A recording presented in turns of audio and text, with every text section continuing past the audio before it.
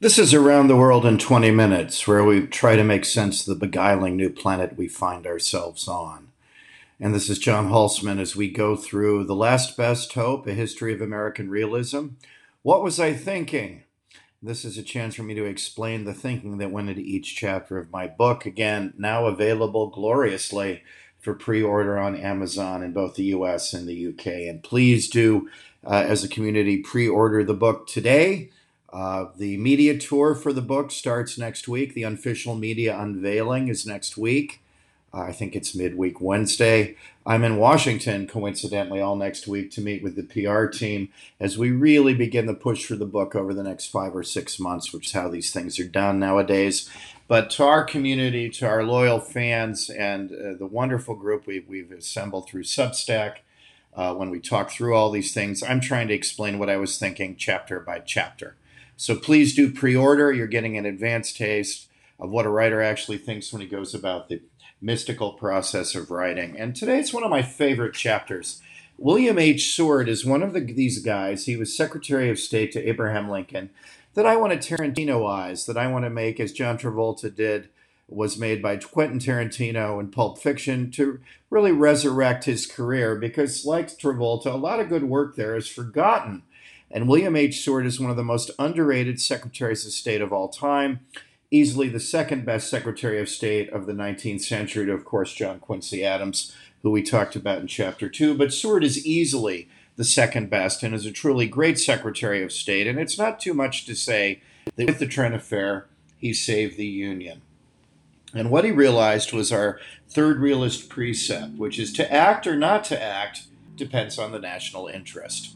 That we get caught in this silly name calling that people have these ridiculous views that isolationists in America say never act, and neoconservatives and Wilsonian hawks say always act. And this is idiotic. Of course, the answer and when the United States ought to act, ought to intervene militarily, or even less so, depends on the circumstances. It isn't to always act or to never act and throw bricks at the other person. Both are for children. The answer is that when do you act? Sometimes is always the answer. And when is that sometimes? It depends on the national interests of the country, that we should always be arguing about what primary national interests are. When they're at stake, we should act. When they're not at stake, we very much shouldn't act. And that often it's not doing things that matters as much as doing them. And the William Seward example with the Trent Affair is a good example of this being true. And this is totally, it seems sensible, reasonable, but it's not. That the foreign policy blob, the establishment of which I am a dissenting member, tends to be completists. I don't know how many Council on Foreign Relations meetings I've been to, and this is the ultimate club of the totally failed U.S. foreign policy establishment. They're completists. They look at any problem and they say, you have to list every single interest that's there. I remember going to meetings, and if I didn't mention one of the 15 interests that was there, that they would be like some school marm from the 1880s, mark me down if I didn't mention every possible impulse that might drive the United States. And this is entirely wrong. Rather than mentioning everything, they should mention the 2 or 3 primary things that are at stake and let the rest ride. The very way they go about thinking, this laundry list approach of modern foreign policy, which probably comes from them going to American universities. I was blessed by going to St. Andrews in Scotland, where the answer is, what are the primary historical forces at play, and we'll let the rest go. Rather, the American answer at higher education seems to be, you have to be a completist. You have to list everything. If it's 2% of the answer, it needs listing. And this means you're never talking about what's of vital importance, what's of secondary importance, and what would be nice on a Tuesday. By not doing this, they miss the entire essence of being alive, that you should focus on the important. And William Seward did do this in response to today's foreign policy blob, which lists every possible threat to the United States without rating them in terms of our national interests. Seward listed only what was important, and in the Trent Affair, this helped him save the country. Seward himself is personally, and I talk about this a ton in Chapter 3, I'm gonna whiz through this, but please do read it in Chapter 3. He had a really interesting life. He had an unsung career. Again, I want to Tarantinoize him in a Travolta way, because as Lincoln's Secretary of State, he always seemed William Seward about to be groomed for the starring role, and he always ended up an important supporting actor, but never in the starring role. Nowhere was this more true than in 1860. The Democratic Party over slavery is in a shambles. It's divided between William Douglas and Breckinridge, John Breckinridge. And so William Douglas and John Breckinridge are dividing the Democratic Party. So the new Republican Party, which only came into being at a presidential level in 1856 with John C. Fremont, the new Republican Party is going to win the presidential election because the Democratic Party is split in at least two ways. And if you count Bell, three ways: Breckinridge, Bell, and Douglas in three ways. And so whoever gets the Republican nomination is going to be president. And everyone overwhelmingly assumes it's going to be William Seward. Why? He'd been governor of New York, an anti-slavery man from back in the kind of anti-Jacksonian days that he'd started. He'd been a Whig and anti-Jacksonian, and he drifted through the Free Soil movement into the Republican Party. And he'd been governor of New York, and in the 1850s, the most eloquent and talented anti-slavery senator as Senator of New York. And so everyone pretty much assumed that the nomination was Seward's for the having, and yet he didn't get it. Instead, we're stuck, as he says, and he was bitter about it to the end of his days, with Abraham Lincoln. And why did this happen? Because in 1860, the Republican delegates realized three things. One, Seward's fame got in his way. He was seen as the face of anti-slavery thinking in the United States politically. And if the South was to be kept in the Union, although he and Lincoln had actually, ironically, identical positions on slavery, it would be tolerated in the South, but would not be allowed to expand into the Western territories. They had exactly the same position. But here Seward's fame got the better of him. By being more famous, the South saw him as the boogeyman, that if Seward is going to be the presidential nominee and then the president, they're out. And so any hope of keeping the South in the Union meant picking the lesser-known Lincoln, where the South did not instinctively assume that he was a boogeyman. Though as we saw, this calculation of the Republicans didn't work, that Lincoln on his own, when he wins, the South says that's it, precisely because he and Seward ironically share the same position over slavery, which is tolerated in the South, but no expansion to the Western territories. But that was the thinking. The second bit of thinking was that Seward was too close to what was known as bossism. One of his best friends and his patron was Thurlow Weed. Thurlow Weed ran Tammany Hall in New York, the first modern American political machine of getting out the vote. And although Weed was certainly able, nobody doubted this, he was a boss. He was seen as mired in East Coast corruption. And Seward was always loyal to Weed, and they'd been close political associates the entirety of Seward's career. But by being close to Weed, a lot of people said we don't need to be tainted with this bossism, as it was known, corruption, as we'd call it now. So Weed is running Seward's campaign. In those days, candidates didn't even show up. Seward is out in Western New York at his home, waiting to hear how Weed does at the convention in Chicago. And then the third reason is that the key to the election was seen to be electorally Indiana and Illinois, and having favored son Abraham Lincoln from Illinois would probably put him over the top, that it would be an advantage to put a local boy makes good kind of story on the Republican nomination. So because Seward was the boogeyman of the South, because he was mired in bossism, because of his friendship with Weed, and then thirdly, because the election was going to be determined in the West, in Illinois and Indiana, Abraham Lincoln emerges surprisingly as the presidential candidate. And initially, Seward couldn't stand him or this. And for the rest of his life, he felt hard done by that he hadn't won the nomination. But a remarkable thing went on, that the Doris Kearns Goodwin book on this team of rivals is very good, that Lincoln, when he wins, has the bravery and the confidence in himself to pick a team of the best people, many of whom were rivals for his nomination, and thought that they would be better at running the country than Lincoln. And Seward is top of this list. Lincoln makes him Secretary of State, easily the second most important position in the Union. But the odd thing is they become friends. They're both great storytellers. They like to talk. They like to be social. And so Seward and Lincoln have this very unlikely but very close friendship that Seward is allowed in the meetings when Lincoln talks to individual cabinet members. He's the only other person allowed in the room. And so, beyond being Secretary of State, his influence is far afield. He gets involved in literally every other cabinet position. But when Seward talks to Lincoln about the State Department, nobody else is allowed in the room. And that's a sign bureaucratically of how important Lincoln found Seward to be. And indeed, on the 1864 night of the election, during the Civil War, the two people that Lincoln has at his side, John Hay, his faithful secretary, later to become a fairly good Secretary of State, and Seward, and the three of them sit and wait for the returns to come in together. And that Seward would often go to Lincoln's house. Mary Todd Lincoln, of course, hated almost everyone and made Lincoln's life hell. But Seward would come to the house unannounced and was close enough to the family that he was allowed to bring, and this matters to me, with five of them, two treasured cats to Lincoln's sons, Willie and Tad. So he was a family friend, and they became improbably close. And in many ways, Seward never got over Lincoln's assassination in April 6, 1865. So he has the support of the president, and he's seen as a very powerful Republican, and in fact, the guy who they thought would end up being president. He has all this going for him as he assumes the mantle of Secretary of State, which he acquits himself very well. Tragically, just to end the idea about Seward and Lincoln's friendship, Seward was stabbed 5 times in the face himself on that horrible night in April 1865 when Lincoln was killed. And when he was showing the scars to a well-wisher, he asked him what he thought of the assassination. And Seward rather heartbreakingly said, "I think I also deserve the honor of dying then," that he wished he'd gone out then in a blaze of glory with Abraham Lincoln, and that the time afterwards without him was an aftermath.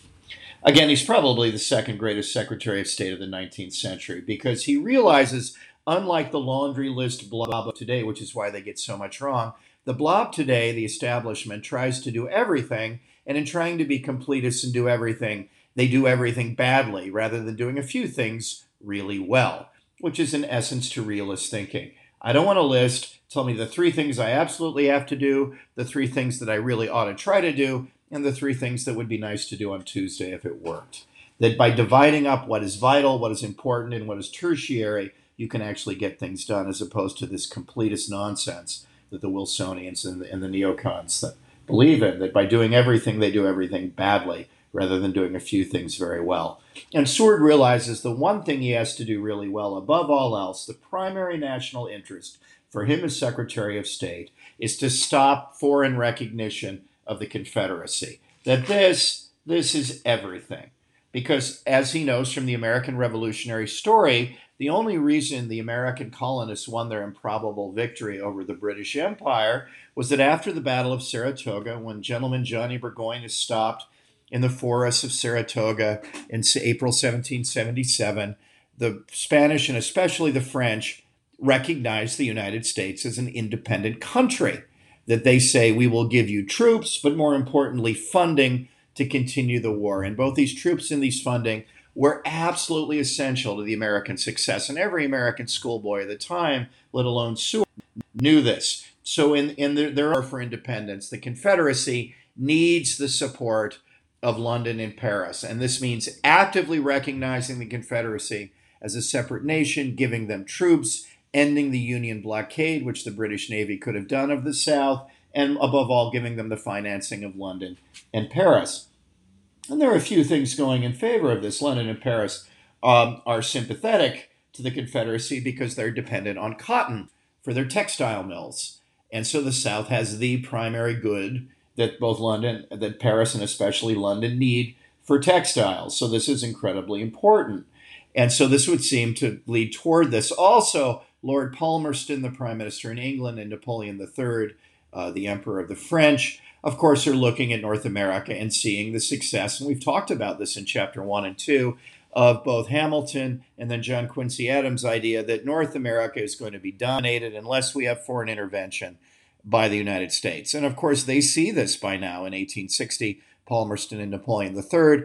Palmerston is perched uneasily to the north of the United States in Canada, which is a British dominion, and Napoleon III is in the process of setting up an empire run by the Habsburg Maximilian, but is really a French-dominated empire with Maximilian as the face, the Habsburg brother of Francis Joseph, in the south. And so they're looking for a chance to perch. Uh, in the United States' favor at the time is that foodstuffs to agricultural products to London and Paris account for 40% of the total. So yes, Southern cotton is important to both the UK or the Great Britain at the time and France, but so are foodstuffs. So they are intertwined by trade with both sides. And this is what leads them to, despite having enticements to try to side with the South, and their proclivities at the time are with the South, certainly, to declare neutrality, that they say, we recognize both sides as belligerents, as fighters, but we're not going to formally recognize the Confederacy and give them troops and a lot of money to fight and destroy the North. And although Lincoln would have preferred for them to recognize the South as just in insurrection, he can live with this in a belligerent way, as can Seward. Until the Trent Affair. In late 1861, all this is about to be upended. And this is all that has to happen for the North to win. Eventually, the North will win. The North has many, many more times people than the South, has almost all the wherewithal and almost all the industry. And in fact, there's only one cannon factory, the Tredegar Cannon Works in Richmond, in all of the South. They have one cannon factory. That's it.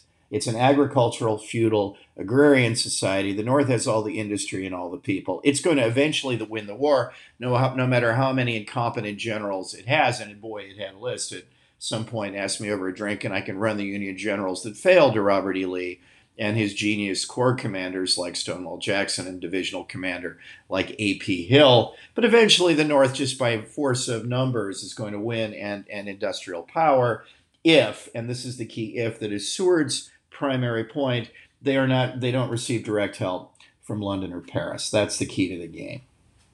So everything still looks pretty good until late 1861, when the Trent Affair bursts onto the scene. And it's really the Cuban Missile Crisis of the age. It's the moment when everything could have gone horribly wrong. A wildly overzealous Union captain by the name of Charles Wilkes, and I talk a lot about Wilkes in the chapter. He's great fun. Wilkes is the man who probably inspired Herman Melville's Captain Ahab. So to say he's monomaniacal is to put it mildly. This is Captain Ahab in real life. Charles Wilkes is the model for Melville's Captain Ahab in Moby Dick.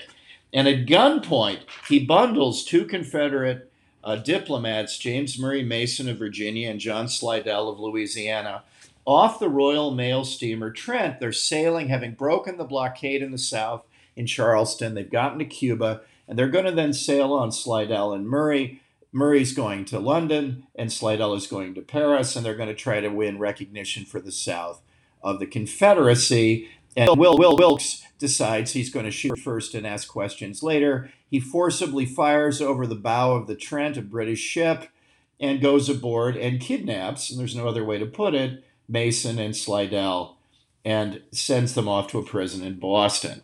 Now, Wilkes is interesting because in 1838, he has been tasked, and he's a man of significant biological bent. He joins what is the equivalent of the Royal Society in the UK. He joins the U.S. version of this. And so he's the logical choice to lead the U.S. global exploratory mission of 1838. And this is a boat that literally circumnavigates the world, and the specimens they collect from the exploratory mission of 1838 form the basis to the Smithsonian Institution that we so enjoy today, and such a jewel in the crown in Washington today. Wilkes has, on paper, and this is the tragedy of Wilkes, he does very good work. He's the first person to see Antarctica and know it's a separate continent. So you can actually say, you can argue that he is the discoverer of Antarctica. Others had gotten there first, but they hadn't known what they were seeing, whereas Wilkes charts 1,500 miles of the Antarctic coastline. 1,500 miles. And in fact, if you look at a map of Antarctica, and again, everybody have their globe out when we talk, if you look at a map, you can see Wilkes Land, that one of the peninsulas in Antarctica is named after Charles Wilkes because of this work that he did that was so incredibly helpful. So you think he'd come home to New York, and he doesn't get back from it. The trip takes 4 years, from 1838 to 1842, when his little flotilla finally makes it back to New York. And you think he'd be met by great hoopla and rejoicing, and instead he's immediately embroiled in controversy and actually has to endure a series of court-martials because in Captain Ahab fashion, he's been so crazy in dealing with his men. He basically court-martials most of his officers and treats his men to barbaric punishments of whipping that are not fully deserved, and in fact is censured by the Navy for doing so. And they park him on the side. They don't get rid of him. He's acquitted of most of the charges, despite everyone thinking he's nuts. But he's convicted of the lesser charge of being cruel to his men. And so he's tasked, really from 1842 on, for the next 20 years, he's writing these voluminous reports of his trip. And he's parked to the side. He's no longer at the front rank of an officer. Before the trip, Wilkes had been seen as one of the most promising officers in the U.S. Navy. After the trip, he's in the library writing up his notes, getting promoted, but no longer in the thick of it.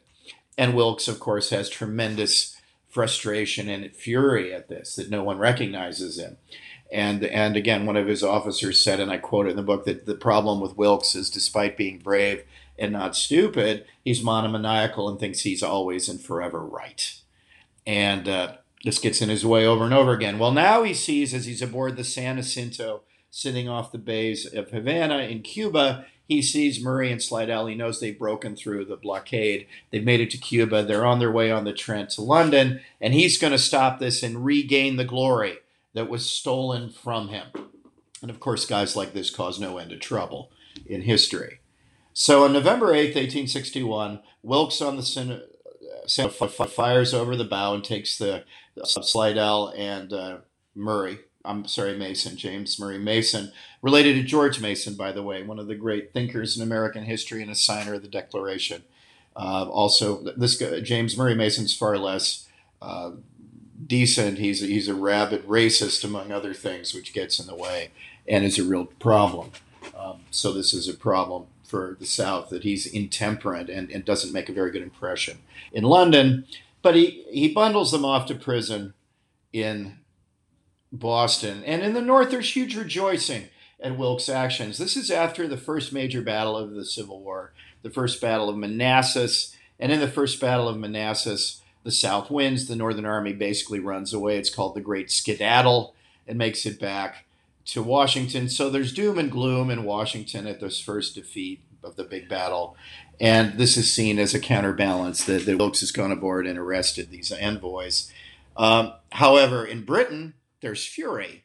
They're a neutral country between belligerents, and at gunpoint, Union troops have boarded a British ship and kidnapped two Southern envoys, taking British sovereign decisions and basically spitting on them. And this is when Lincoln, during this process, famously says, "One war at a time," because the British are threatening war over this. This is where this could all get entirely out of hand. And they're making both sides belligerents, being neutral. This is all on the line.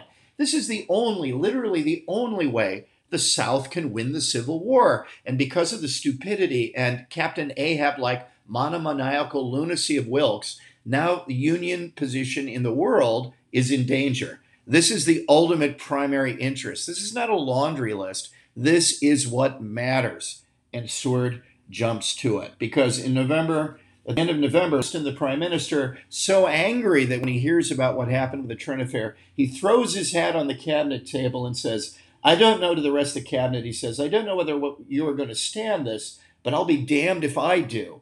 And he gives Lincoln 7 days to reply to his ultimatum, which is to apologize for this gross act, to release the envoys. And Seward sees this note in mid-1861, and now he has a terrible, terrible problem. Because if Seward doesn't give in to the British, they may well decide, and the French will follow, to recognize the Confederacy, to give them troops down from Canada, to destroy the Union blockade with the British Navy, to give them troops, and more importantly, loans from the City of London, the commercial center of the world, with the French following suit and moving up from Mexico. This is a catastrophe that has to be avoided at all costs. On the other hand, the Union public opinion is totally behind Wilkes. So what does Seward do? How does he cut the Gordian knot? He has to give way to the British and the French without starting a war. As Lincoln famously said, we can only fight one war at a time. And to fight two would be to lose both. He has to give way, but do so in such a way that he doesn't turn public opinion, which is rapidly for this, against the administration. And Seward starts by following the great realist precept that you should never do what your enemy wants you to do. I think this all the time in my own political maneuverings.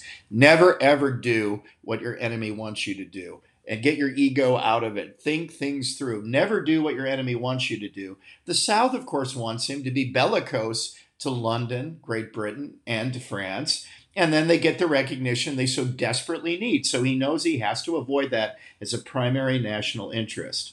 He has to admit fault without admitting fault. And this becomes a real problem. But fortunately, Wilkes, in being nuts, has made a mistake in terms of maritime law, the international law of the day.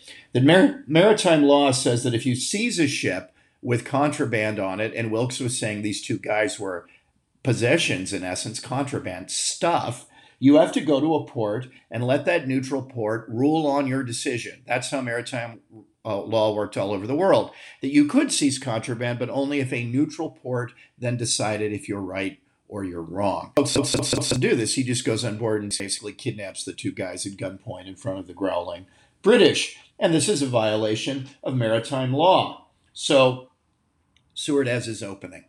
Seward can say, look, the United States, and this is true, has historically always been for maritime law, which protects weaker countries against stronger countries. And in fact, the War of 1812 was largely caused because the British would do precisely what Wilkes did. They impressed sailors. They would go on board Union ships and at gunpoint take people away and force them into the British Navy. It's kidnapping. And the Americans would complain and nothing would be done. That the United States had always been a champion of maritime law, and Wilkes has broken maritime law, which is a cornerstone of American foreign policy thinking. So it's not that the American government have done this. Wilkes has exceeded his orders by not following maritime law. And this is the way that ingeniously Seward manages to cut the Gordian knot. And so there's a key Christmas Day meeting of the cabinet. Quite surprisingly, Lincoln is somewhat reluctant to even do this because he doesn't like giving way and worries about public opinion in the North and doesn't like giving way to the British, who he didn't much like, as Lord Palmerston didn't much like Americans. But Seward carries the day because Lincoln admits that he doesn't see any other way out of it, and no one else in the cabinet is for this harder, suicidal position. And so an agreement is reached whereby the United States releases quietly Slidell and Mason, who then go respectively on British ships that are escorted by the British Navy to both London and Paris to continue their mission. The United States does not apologize because the government has not made a mistake. It is merely Wilkes, Captain Ahab, who has exceeded his orders, and in doing so, he manages to cut the knot. American opinion, public opinion, is okay with this in the North, because they begin to realize, as Seward argues, that this is an American principle, that maritime law has kept the United States and made them very prosperous from being 13 colonies, that America has boomed because of its trade, because of people protecting its ships, and that, of course, this is a cornerstone of American foreign policy and commercial policy thinking, and Seward is merely upholding American doctrine. So it's Wilkes who made the mistake, not the United States. No apology. The British accept this. Interestingly enough, Prince Albert, who was tragically to die in December 1861, he counsels Lord Palmerston, because he's seen as a foreign policy expert, to take a softer line, that the Americans will see sense. Charles Francis Adams, yes, another Adams, the grandson of John Adams, the son of John Quincy, is in effect, they weren't called this at the time, but is the U.S. ambassador to London, and he manages to calm things down, to pour oil on the water and calm things down. And Palmerston accepts this, and calamity is averted because Seward doesn't do what his enemy wants him to do and sees the primary interest is above everything. And he figures out an ingenious way of doing nothing less than saving the Union. And so this is our third realist precept, which is that you act or don't act dependent entirely on the American national interest, that it's not a laundry list. It's about the 3 or 4 things that really matter. And by focusing like a laser beam on what really mattered, Seward manages to save the Union. As I said before, I mean, Seward plays a tragic role in the assassination of Lincoln in April 1865 when Lincoln is being murdered by John Wilkes Booth in Ford's Theater. By the way, I'm going to be staying at the Great Riggs Bank Hotel in the Ford's Theater district of D.C.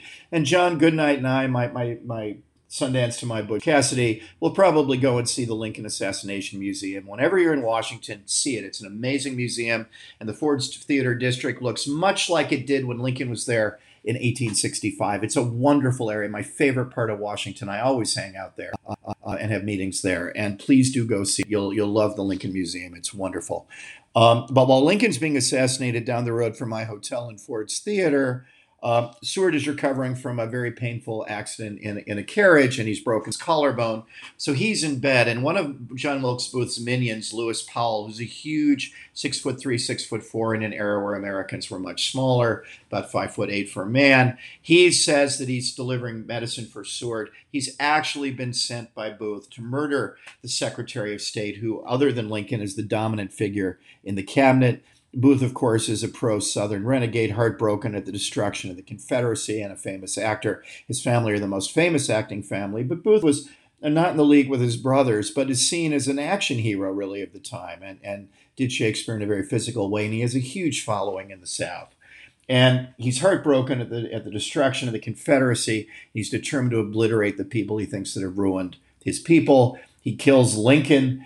He sends off other minions to kill the Vice President, Andrew Johnson. They don't even get to the door, but Lewis Powell does. He says he's delivering medicine. He manages to get by Seward's daughter and his son when George F. Robinson, a Union private who's been sent to keep an eye on Seward to guard him, manages to jump on the back of Powell, this hulking figure, pull him away, but not before Powell stabs Seward in a manic frenzy 5 times in the face. Extraordinary. The collarbone could be seen. The cuts were so deep. And stabs Seward 5 times in the face before he's subdued. Powell is then, along with the rest of the conspirators, hanged soon after. But Seward is disfigured by this and, more importantly, disheartened by the death of his great friend, Abraham Lincoln. And in fact, Seward's wife never overcomes Fanny, who he loved greatly and was a leading abolitionist on her own, dies in response to the attack on her husband and the death of the president. Never recovers, dies in June shortly thereafter. And so Seward is left with the totally out of his depth Andrew Johnson. He serves Johnson, and in fact serves him very well. Seward's folly, he buys Alaska from Tsarist Russia, one of the great land purchases of all time, because Seward, in the tradition of Hamilton and John Quincy Adams, thinks that North America is destined to be dominated by the United States, and certainly adding resource-rich and geostrategically important Alaska to the United States is a huge step in the right direction here. So Seward serves even under the utterly awful presidency of Andrew Johnson. He serves with great distinction. And then dies and makes it to retirement and dies soon thereafter after going around the world on a trip.